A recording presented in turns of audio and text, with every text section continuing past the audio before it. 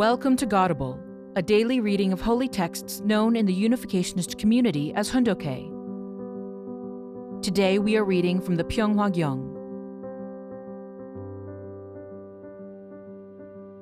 Pyeonghwa Gyeong, Book 6, The Role of Women in Creating the Ideal World. Speech 8, God, Women, and World Peace. September 7, 1993, United Nations Headquarters, New York, USA. Invitational Address, True Mother's Speech.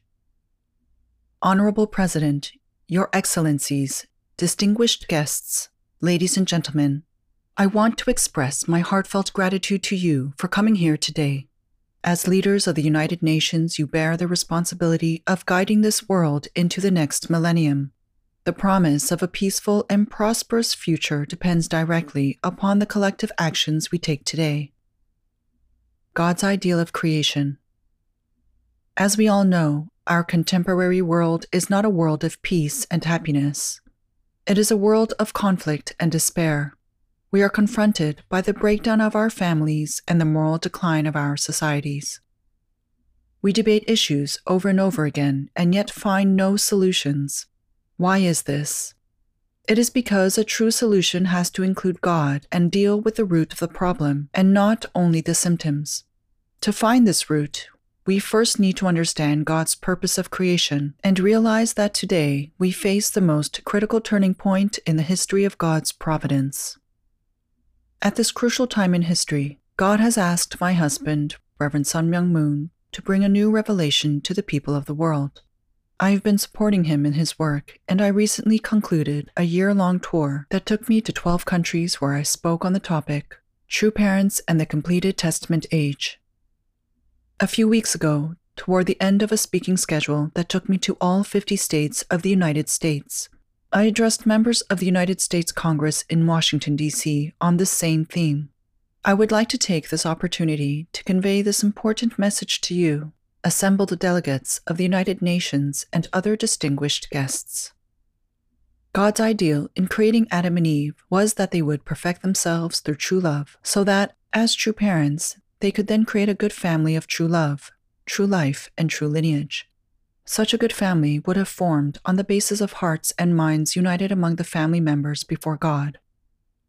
When God created Adam and Eve, his first son and daughter, God wanted them to be better than himself. Conventional thinking would say that this is absurd. However, please take a moment to think about it.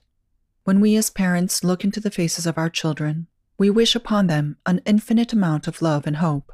We want them to grow and achieve things we ourselves only dreamed of. Similarly, God wants to give limitlessly to his children. God is not content in giving just 100%. God's desire is to give 1,000 times more than what he has.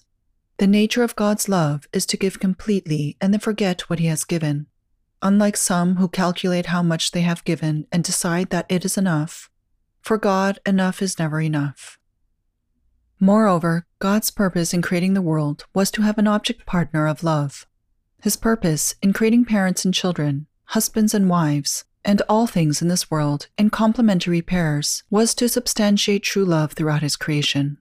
Likewise, parents are to live for their children and children for their parents. Husbands are to live for their wives and wives for their husbands. All beings in creation are to live for and give to others. If God's ideal of true love had been realized through Adam's family, that family would have become the beginning of the heavenly kingdom. It would have expanded throughout history to the clan, the nation, and the world. This would have been the world of true love, the kingdom of heaven on earth. Furthermore, there would have been a parallel expansion of the heavenly kingdom in the spiritual world. Human history's false start and the providence of salvation. If God's original ideal had been realized, there would have been no need for a Messiah or for God's providence to save humanity. Adam's family, though it was merely a single family, would have been the center of the clan, the nation, and the world. It would have been the blueprint for all future families and the model for the realization of God's ideal world. Because of the fall of our first ancestors, God's work of salvation had to begin.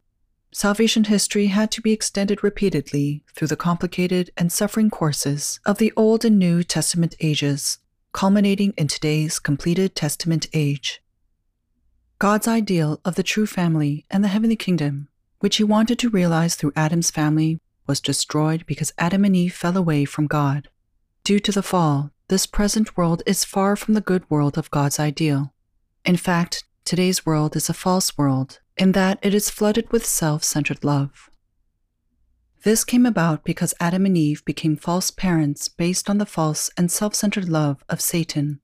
They multiplied evil rather than goodness, creating a false family and passing on false life and a false lineage to their descendants.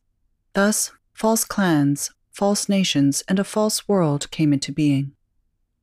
Therefore, the goal in God's dispensation of salvation is for a man and a woman, representing Adam and Eve, to be restored as true parents centered on God's true love, so that they can form a true family. From them eventually would flow the true clan, the true nation, and the true world that God originally planned. In other words, the seed from which God's true love, true life, and true lineage can grow has to be created. My dear friends, have you ever wondered how a world filled with such evil and corruption could come from a God of love and goodness? If you read the Bible carefully, you will see that the fall involved the loss of Adam's entire family. First, the position of parents was lost through the fall of Adam and Eve. Second, the position of children was lost as Cain murdered Abel. God's blueprint for an ideal family and world perfection was lost. Therefore, to restore the original family, God works in reverse to reclaim the positions of Cain and Abel, and then the positions of true mother and true father. This pattern, requiring the reconciliation of Cain and Abel as the foundation for restoring the true parents, has been God's consistent formula throughout the history of restoration.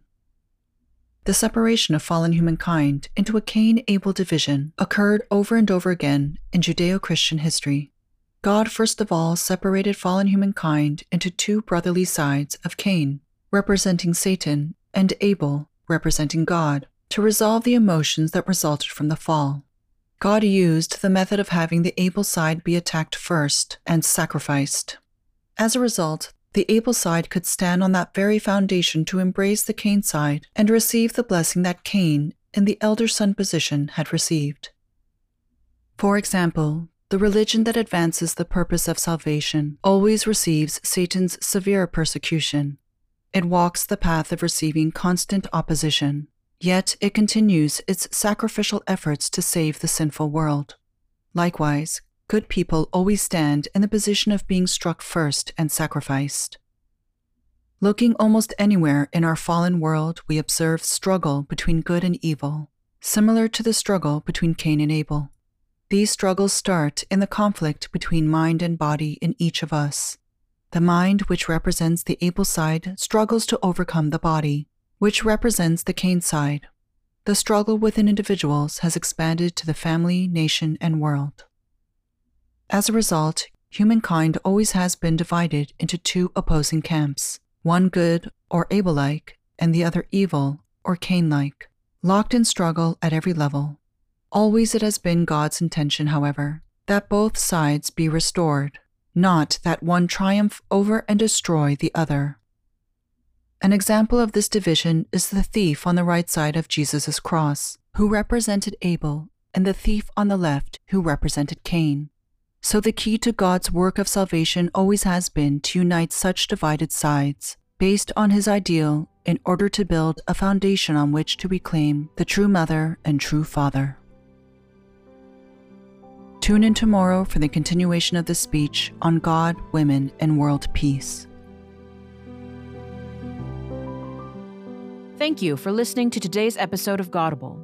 Godable is brought to you by the National Victory Fund and support from listeners like you. To donate, visit godable.org. Thank you.